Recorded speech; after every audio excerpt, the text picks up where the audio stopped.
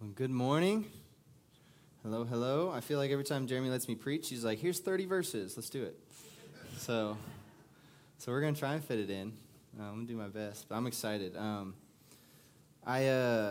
Maybe one of the more difficult sermons I've ever prepared for, if I'm being honest. Not only because it's kind of a crazy last week, but Ecclesiastes is like a hard book to one understand and hard to follow the writer. You know, he's called the preacher, the teacher. He's very choppy. He's jumping around the place. So we're going to just follow him this morning. So as we dig through the scriptures, I just want to go in verse by verse and follow where God was leading the preacher as he wrote this to the people. Okay? So really quick, thank you so much for joining us. Maybe this morning you, this whole Jesus thing and this whole like people lifting their hands and singing these songs and these weird words and like what is all this sitting up here? Like maybe this seems weird to you this morning. First of all, thank you for joining us. Okay, so if you're an unbeliever in the room, thank you for joining us. This is a safe space to ask hard questions. We encourage those and we want those because we believe that all the satisfaction that you're seeking for is found in Christ. So would you come and ask those questions this morning? We'd love to talk with you and meet you. Now I want to start off by thinking about Plato's forms. It's like, whoa, gear shift. Okay. Plato's forms. What do I mean by that? Ever since I took a philosophy class in college, I was fascinated with this idea of the forms that Plato had. Now, admittedly, my philosophical expertise is quite small. So if John's in the room, like I apologize so much, John, if I botched some of this. Okay, so he's our resident philosophy PhD candidate. So here's the idea of the forms. When you think of the forms, I want you to think of them in an ultimate sense. The ultimate sense being like when you think of things like, if you can conceptualize it, well, it is but a shadow of an ultimate thing. So we all seek love. We value and desire love because there's an ultimate form of love. We all seek beauty and we desire beauty because there's an ultimate form of beauty. And Plato has this tiered pyramid of things that just becomes more and more of a shadow as you go. And ultimately, the top of this pyramid is the good. And he's seeking the good. Now, I think I'm so fascinated by this for so long because I don't know that I've seen something so close to the truth, yet so far away at the same time. Because Plato goes and says, well, what he's saying is that knowledge is like the point. That's it.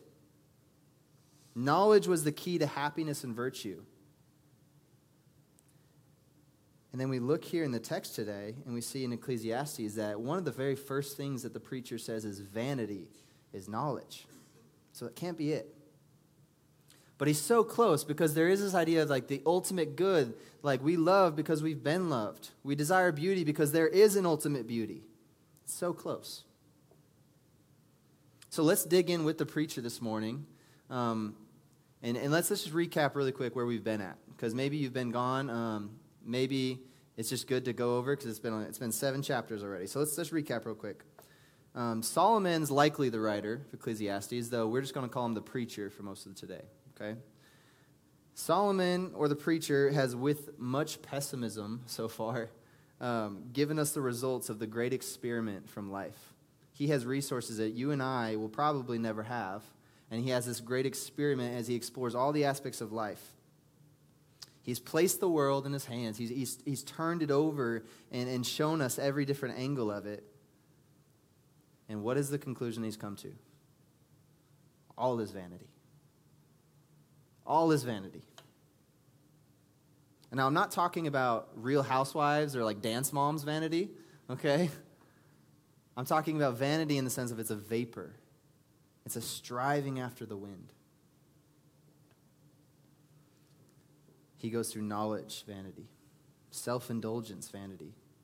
Even living wisely and righteously, vanity. Toiling, wealth, and honor, vanity. And so here's the point so far, that our life under the sun cannot give us the key to itself, otherwise Solomon would have found it. So our life, as he says over and over, under the sun, nothing under the sun is going to bring satisfaction to you. So as we are seeking beauty, as we are seeking justice, as we're seeking love, what we're doing is we're seeking to be satisfied. there's no final satisfaction found under the sun. So the next question is like, okay, well, what do I do with that? Right? That's pretty bleak, right? No satisfaction under the sun. You're never going to be satisfied here on earth. What do I do with that? It's kind of like my philosophy class all over again, if I'm being honest. It's like my teacher that only presented more problems and never helped us resolve anything. What do I do? Well, enters chapter 8, and after contrasting folly and wisdom in chapter 7, the preacher here finally recommends to us that wisdom, though it is vanity, wisdom is still the best antidote against the temptation and the vexations that are going to come up in our lives. The preacher opens by saying this, verse 1, "Who is like the wise, and who knows the interpretation of a thing? A man's wisdom makes his face shine, and the hardness of his face is changed." So who is like the wise? This is more of a rhetorical question. So maybe a better way to put this, he's saying is, there is none greater than the wise. This position of being wise is above all. So who is like the wise? And who knows the interpretation of a thing? This is the response in the form of a rhetorical question. So if you are wise, then it enables you to understand the things of life rightly. It helps you to rightly interpret situations. Which then does what? It causes you to stand out. It says, a man's wisdom makes his face shine. So it gains you this respect, this influence, and it creates a particular beauty in you while you are in a particularly ugly world. It makes his face shine.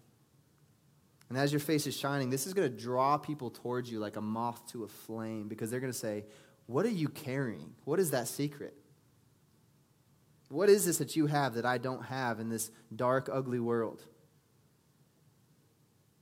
Remember, Ecclesiastes 3 has already told us that God makes everything beautiful in its time, and that he has written eternity on the hearts of man.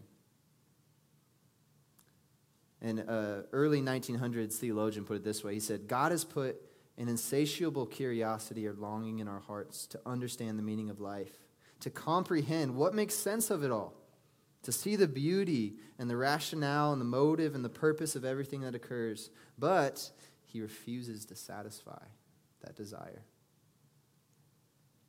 And he goes on, he says, the hardness of his face is changed because of this wisdom. So listen, even if you're a little bit rougher to look at in the room, right, the hardness of your face will be changed and shine, okay? And as I look around, I see a couple of these guys, and we say, thanks be to God, right? The hardness of our faces are changed. But really, but what does this mean?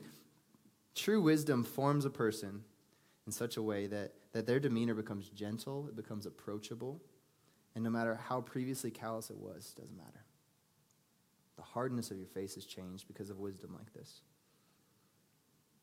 And so this is just verse 1, and this verse 1 the preacher uses as a transitional verse to get us into chapter 8. So as he transitions, he's going to give us, again, this is going to be choppy feeling because he just drops a couple nuggets of wisdom as we keep going. So desire wisdom is what he's saying. Who is like the wise? Now, here's some wise counsel I'm going to give you. So it gets in verse 2. I say, keep the king's command because of God's oath to him. Now, this might sound familiar because we have the New Testament, right? And we have Paul writing in Romans 13. What does that say? Romans 13, let me read it for you. Let every person be subject to the governing authorities. For there is no authority except from God, and those that exist have been instituted by God. Therefore, whoever resists the authorities resists what God has appointed, and those who resist will incur judgment. So it's not the point when it says keep the king's command.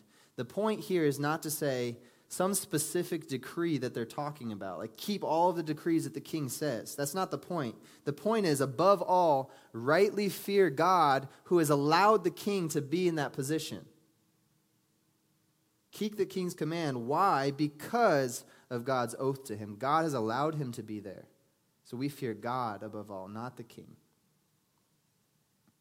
And verse 3 goes on, be not hasty to go from his presence. Do not take your stand in an evil cause, for he does whatever he pleases. The preacher is passing more wisdom to us. He's saying, act with great deliberation and intentionality.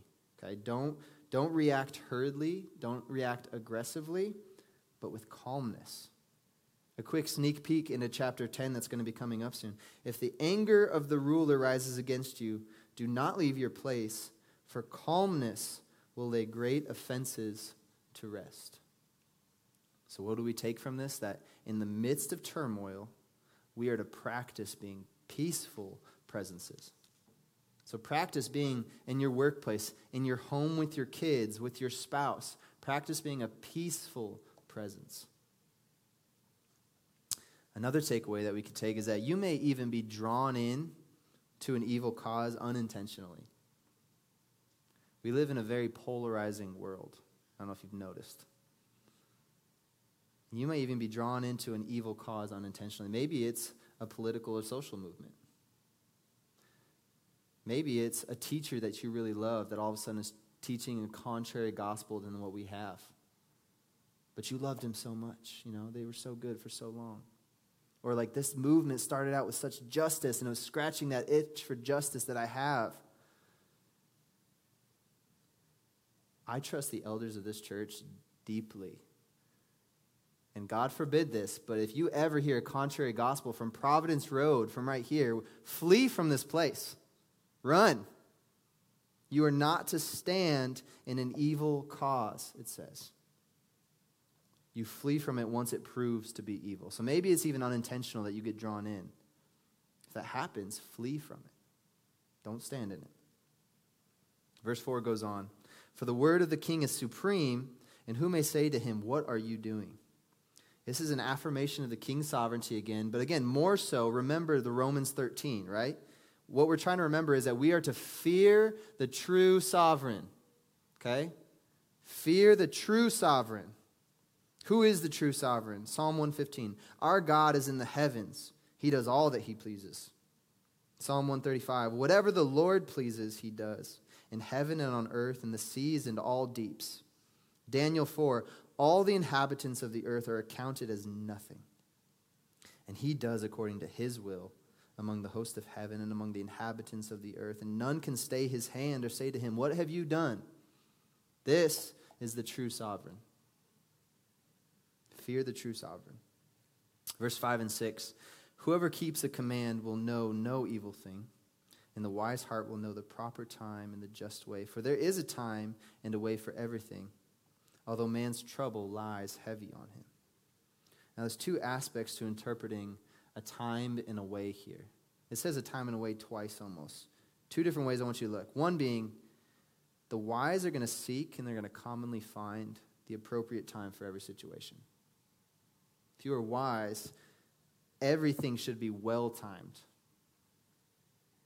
And if you time things well, it actually will increase your chances for success in whatever you're doing. So it is wise to be mindful, like read the room kind of thing, right? Quick little story, this is embarrassing to me. I was so fixated at camp this week where there was a girl, one of the students that showed up, and she looked identical to Josh Eller's wife, Marie Ellers. And so all week long, I'm calling her Mini Marushka, right? Because that's Marie's name in the check. So I was like, Burr, you got to get a picture with Mini Marushka. You got to go. And so I would try and send, because it'd be weird. I'm not going to go up to a girl and be like, hey, you going to get a picture? That's awkward. So I was like, Bree, go get a picture. And so Bree's going over there, and she walks up, and she's praying and crying. And I was like, get the picture. And she's like, no, I'm not getting the picture. And I was like, okay, that's probably a good call. Okay, and then the next day I was like, go get the picture. And she goes up there, and then somebody else is crying now, a lot of teenage girls are crying at camp. That's how it goes. Finally, we did get our picture, if you cared to know that part. But bad timing, right? The odds of my success in that were low because I wasn't reading the room very well. I was just focused on my goal so much and not reading let's do this in a good time. Let's do this wisely. Could you imagine if I tried to get up here and the first time that I'm hearing the word that I'm supposed to be preaching this morning was the same time you heard it? Maybe you send invitations to a wedding, and people show up to this wedding, and all of a sudden you didn't do any prep, and you have no idea what's going on either, and it's your wedding, right? That's a whole other sermon. Are you getting ready for the wedding? Maybe it's how we share the gospel. How are you sharing the gospel with people? Are you doing it wisely and seeking appropriate times? Maybe it's not the best way to stand on the corner of the street with a megaphone shouting at people. Maybe it's not the best way to say, oh yeah, I'm going to do it next time, and then you never do it. Seek the appropriate time for all things. Another way to read a time and a way is that a time and a way, a lot of commentators say that it's actually a time for judgment. So the just way is actually a judgment. And remember, judgment in the Bible can mean God's wrath or it can mean God's mercy. Genesis 30, then Rachel said, God has judged me and has also heard my voice and given me a son.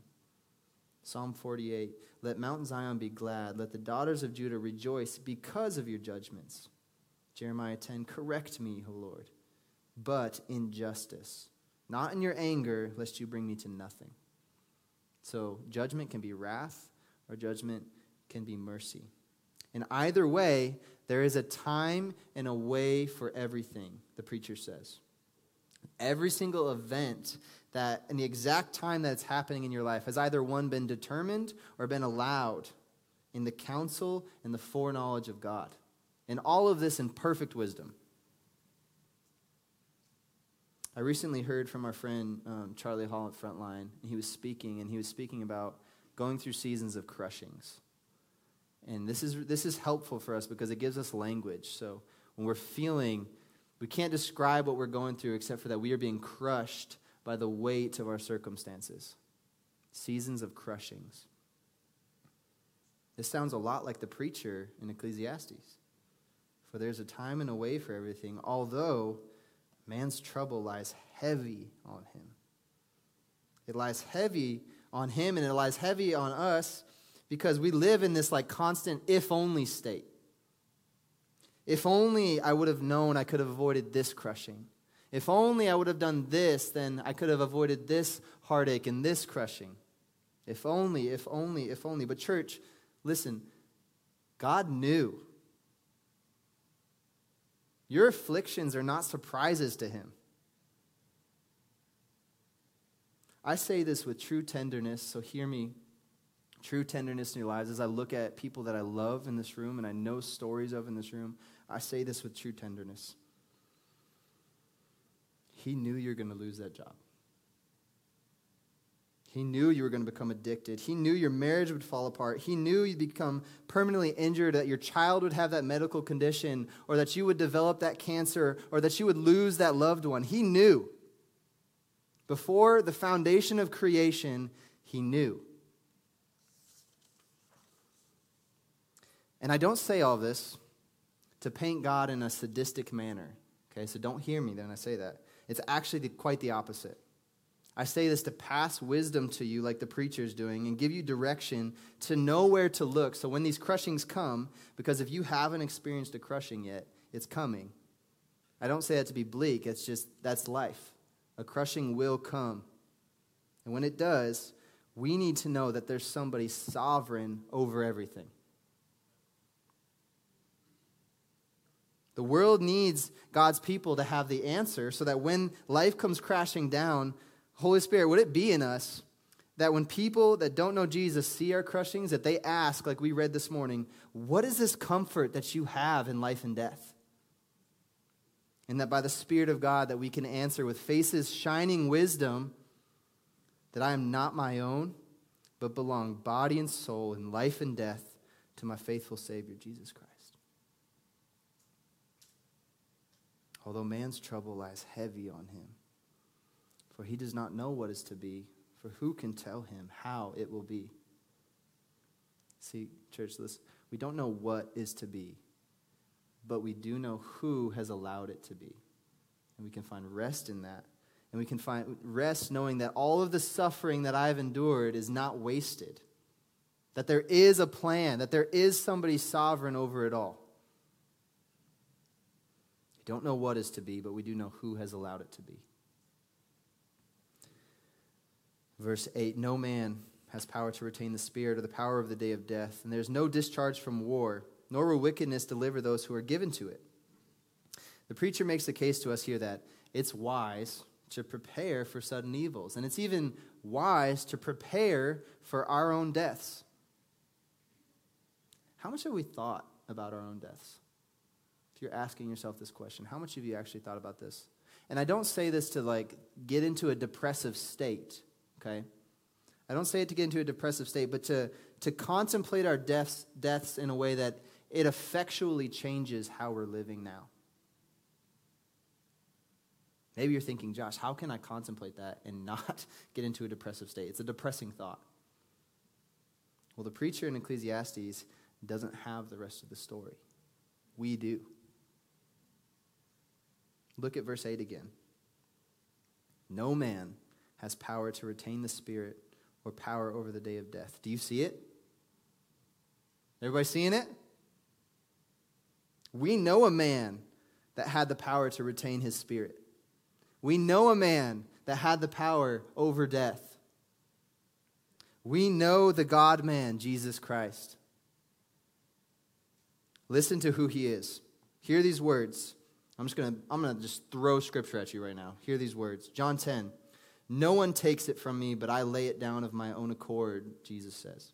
I have authority to lay it down, and I have authority to take it up again. This charge I've received from my Father. Romans 14. For none of us lives to himself, and none of us dies to himself. For if we live to the Lord, and if we die to the Lord. So then whether we live or we die, we are the Lord's. For to this end Christ died, and he lived again, that he might be Lord of both the dead and of the living. 1 Corinthians, and you are Christ, and Christ is God's.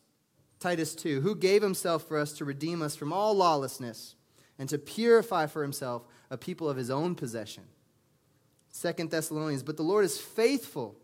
He will establish you and guard you against the evil one. 1 John, if we confess our sins, he is faithful and just to forgive us our sins and cleanse us from all unrighteousness. And Hebrews 2, since therefore the children share in flesh and blood, he himself likewise partook of the same things. Christ became lowly for us, that through death he might destroy the one who has the power over death. This is the word of the Lord. And God's people said, thanks be to God. Thanks be to God that God has made a people for his own possession, that he has hidden us in Christ. As John writes in Revelation, that this Christ is the one that holds the keys of death. This is who he has. We have the rest of the story that the preacher doesn't have. The preacher goes on, though, in verse 9. All this I observed while applying my heart to all that is done under the sun, when man had power over man to hurt. So as you hear who Jesus is, and when man has power over you in this life, you can rest in all of those promises that I just read to you. You can rest in that, and you can know that who you are hidden in is greater than any hurt that will ever come. Who you are hidden in is greater. Greater than any crushing. Verse 10, then I saw the wicked buried. They used to go in and out of the holy place and were praised in the city where they had done such things. This also is vanity. Here the preacher is just telling us, it doesn't make sense that the wicked seem to prosper. It's frustrating. This is perplexing that when I look at wicked people and they're prospering, this doesn't make sense. And he's just acknowledging that. And he goes on, verse 11, because the sentence against an evil deed is not executed speedily, the heart of the children of man is fully set to do evil. Could you imagine a child who their parents tell them, don't do this, and that child instantly does the thing, and there are no consequences for that behavior? What do you think is mentally happening in the child? The child's going to go, well, I hear I'm not supposed to do this, but nothing happened, so I'm just going to keep doing what I want. Anybody else in the room have a Silas, right? Keep doing what I want. Well, if we look at this, he's saying the preacher is telling us the wicked's prosperity that they're having is much like the child. The wicked's prosperity actually is what's hardening their hearts even further. It's hardening it even further, and it's producing a false security in them and a desire for more wickedness. It's almost like the scary thought that we see in Romans 1. Paul's writing, and it's like one of the worst things that God could do to people is give them over to themselves. So in Romans 1, as we see that they were given over to themselves, that's like one of the worst punishments we could ever have. Because our wickedness will produce more wickedness, and it will harden our hearts. The wicked believe that they're safe because it's a delayed time of justice. And I just want to give you a quick caution in this, okay? Be slow to rejoice in God's justice here. What do I mean by that? Before we're like, yeah, they're going to get it. It's coming. Before we go there in our hearts, like God's going to enact perfect justice. That's true. But be slow to rejoice in it because our own hearts, my heart and your heart, too is wicked. Apart from Christ, we are wicked to our core. And it is good and right that we work out our salvation with fear and trembling. There may be some in this room that need to take a step back and say, am I truly hidden in Jesus, or do I just know a lot about Jesus? Remember, knowledge is vanity. One commentator says it this way. He says, vengeance comes slowly, but it comes surely. Be slow to rejoice for your own sake, and honestly examine your heart before you looking at your neighbor's heart. Verse 12, though a sinner does evil 100 times and prolongs his life, yet I know that it will be well with those who fear God, because they fear before him. The preacher is professing a knowledge by faith, not sight. He says, yet I know that it will be well. It's a future event that he knows now. So knowledge by faith, not sight, that God will have his ultimate justice. It will come. Thanks be to God. It doesn't seem right, though, when a young man that loves the Lord loses his life early and a wicked man lives to old age, though, does it? Something in that feels wrong. Well, the preacher goes on in verse 13, but it will not be well with the wicked. Neither will he prolong his days like a shadow, because he does not fear before God. So the young man that loved the Lord, that loses his life early, and the old man that lives to be 90, that's wicked, well, those 90 years are still vanity, still but a vapor. And justice will come, and it will be well with the one who truly fears God. Verse 14, there is a vanity that takes place on earth, that there are righteous people to whom it happens according to the deeds of the wicked, and there are wicked people to whom it happens according to the deeds of the righteous. I said that this also is vanity. See, this side of heaven, what the righteous and the wicked deserve, they don't necessarily always get. And we've seen that, right?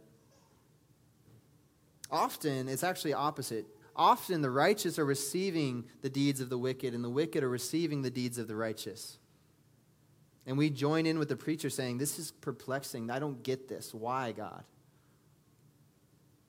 But we see that the Lord will clear up all things in his time. Deuteronomy 32, vengeance is mine. I will repay, says the Lord. There is justice. So remember, when life's not making sense, that we know there's more to the story here. The preacher writing in Ecclesiastes doesn't have the full picture. We do have the full picture. We get to see how Jesus is actually the one that's satisfying all of these different pieces of wisdom that the preacher is giving us in this text. Jesus is the perfect fulfillment of all of these things. Christ suffered the ultimate crushing so that when ours come, we can have confidence in these three things. He's sovereign over all, even death.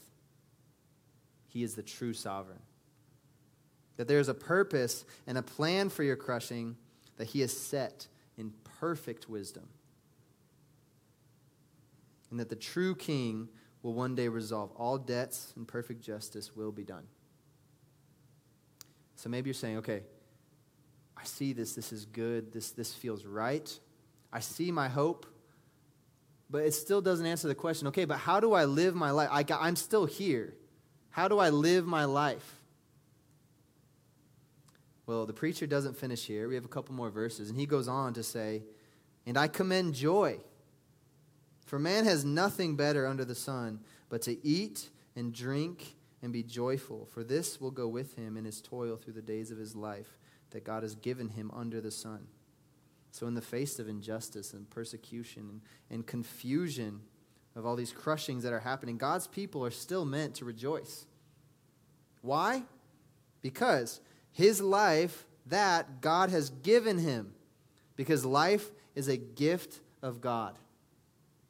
That is why we rejoice. Sam Storm says this. He says, individual steps in the plan remain a mystery and must be accepted by faith. But man must never lose the realization that there is a plan. He must never begin to treat the common things of life, his food, his drink, and work, as though they were not gifts of God. So how do we actually live? Well, you continue seeking satisfaction. You continue seeking wisdom in life, knowing that you're not going to find it. You must look for it. No matter how bruising the process, you are wired this way. Remember, Ecclesiastes 3, God has put eternity on your heart. Let me read this quote from before again from Dr. Wright. God has put an insatiable curiosity or a longing in our hearts to understand the meaning of life, to comprehend what makes sense of it all, so we can see the beauty and the rationale and the motive and the purpose of everything that occurs, but he refuses to satisfy that desire. See, you will skirt the edges of God's ways under the sun. As you are in Christ and the Spirit is transforming you, you will begin to see the truth as like you're seeing through a dimly lit room. We will remain baffled, though. We won't understand. We don't have the answers to all of the whys and the crushings that will come in our life. But don't despair. There is a life to be lived on this side of heaven. It's a gift from God. And when seemingly unrelated events are occurring all around us and life is chaotic, we can find satisfaction and deep joy and faith in God does have a plan, that he is working all things together for good for those that are called according to his purpose. In verse 16, when I applied my heart to know wisdom and to see the business that is done on earth, how neither day nor night do one's eyes see sleep, then I saw all of the work of God, that man cannot find out the work that is done under the sun. However much man may toil in seeking, he will not find it out. Even though a wise man claims to know, he cannot find it out. A commentator I read put it well. He says, we must humbly and silently adore the depth of the unsearchable counsels, being assured that they are all wise, they are all just, and they are all good. Oh, the depths of the riches and wisdom and knowledge of God. How unsearchable are his judgments, and how inscrutable his ways. For who has known the mind of the Lord, or who has been his counselor, or who has given a gift to him that he might be repaid? For from him and through him and to him are all things, and to him be glory forever. Amen. Amen.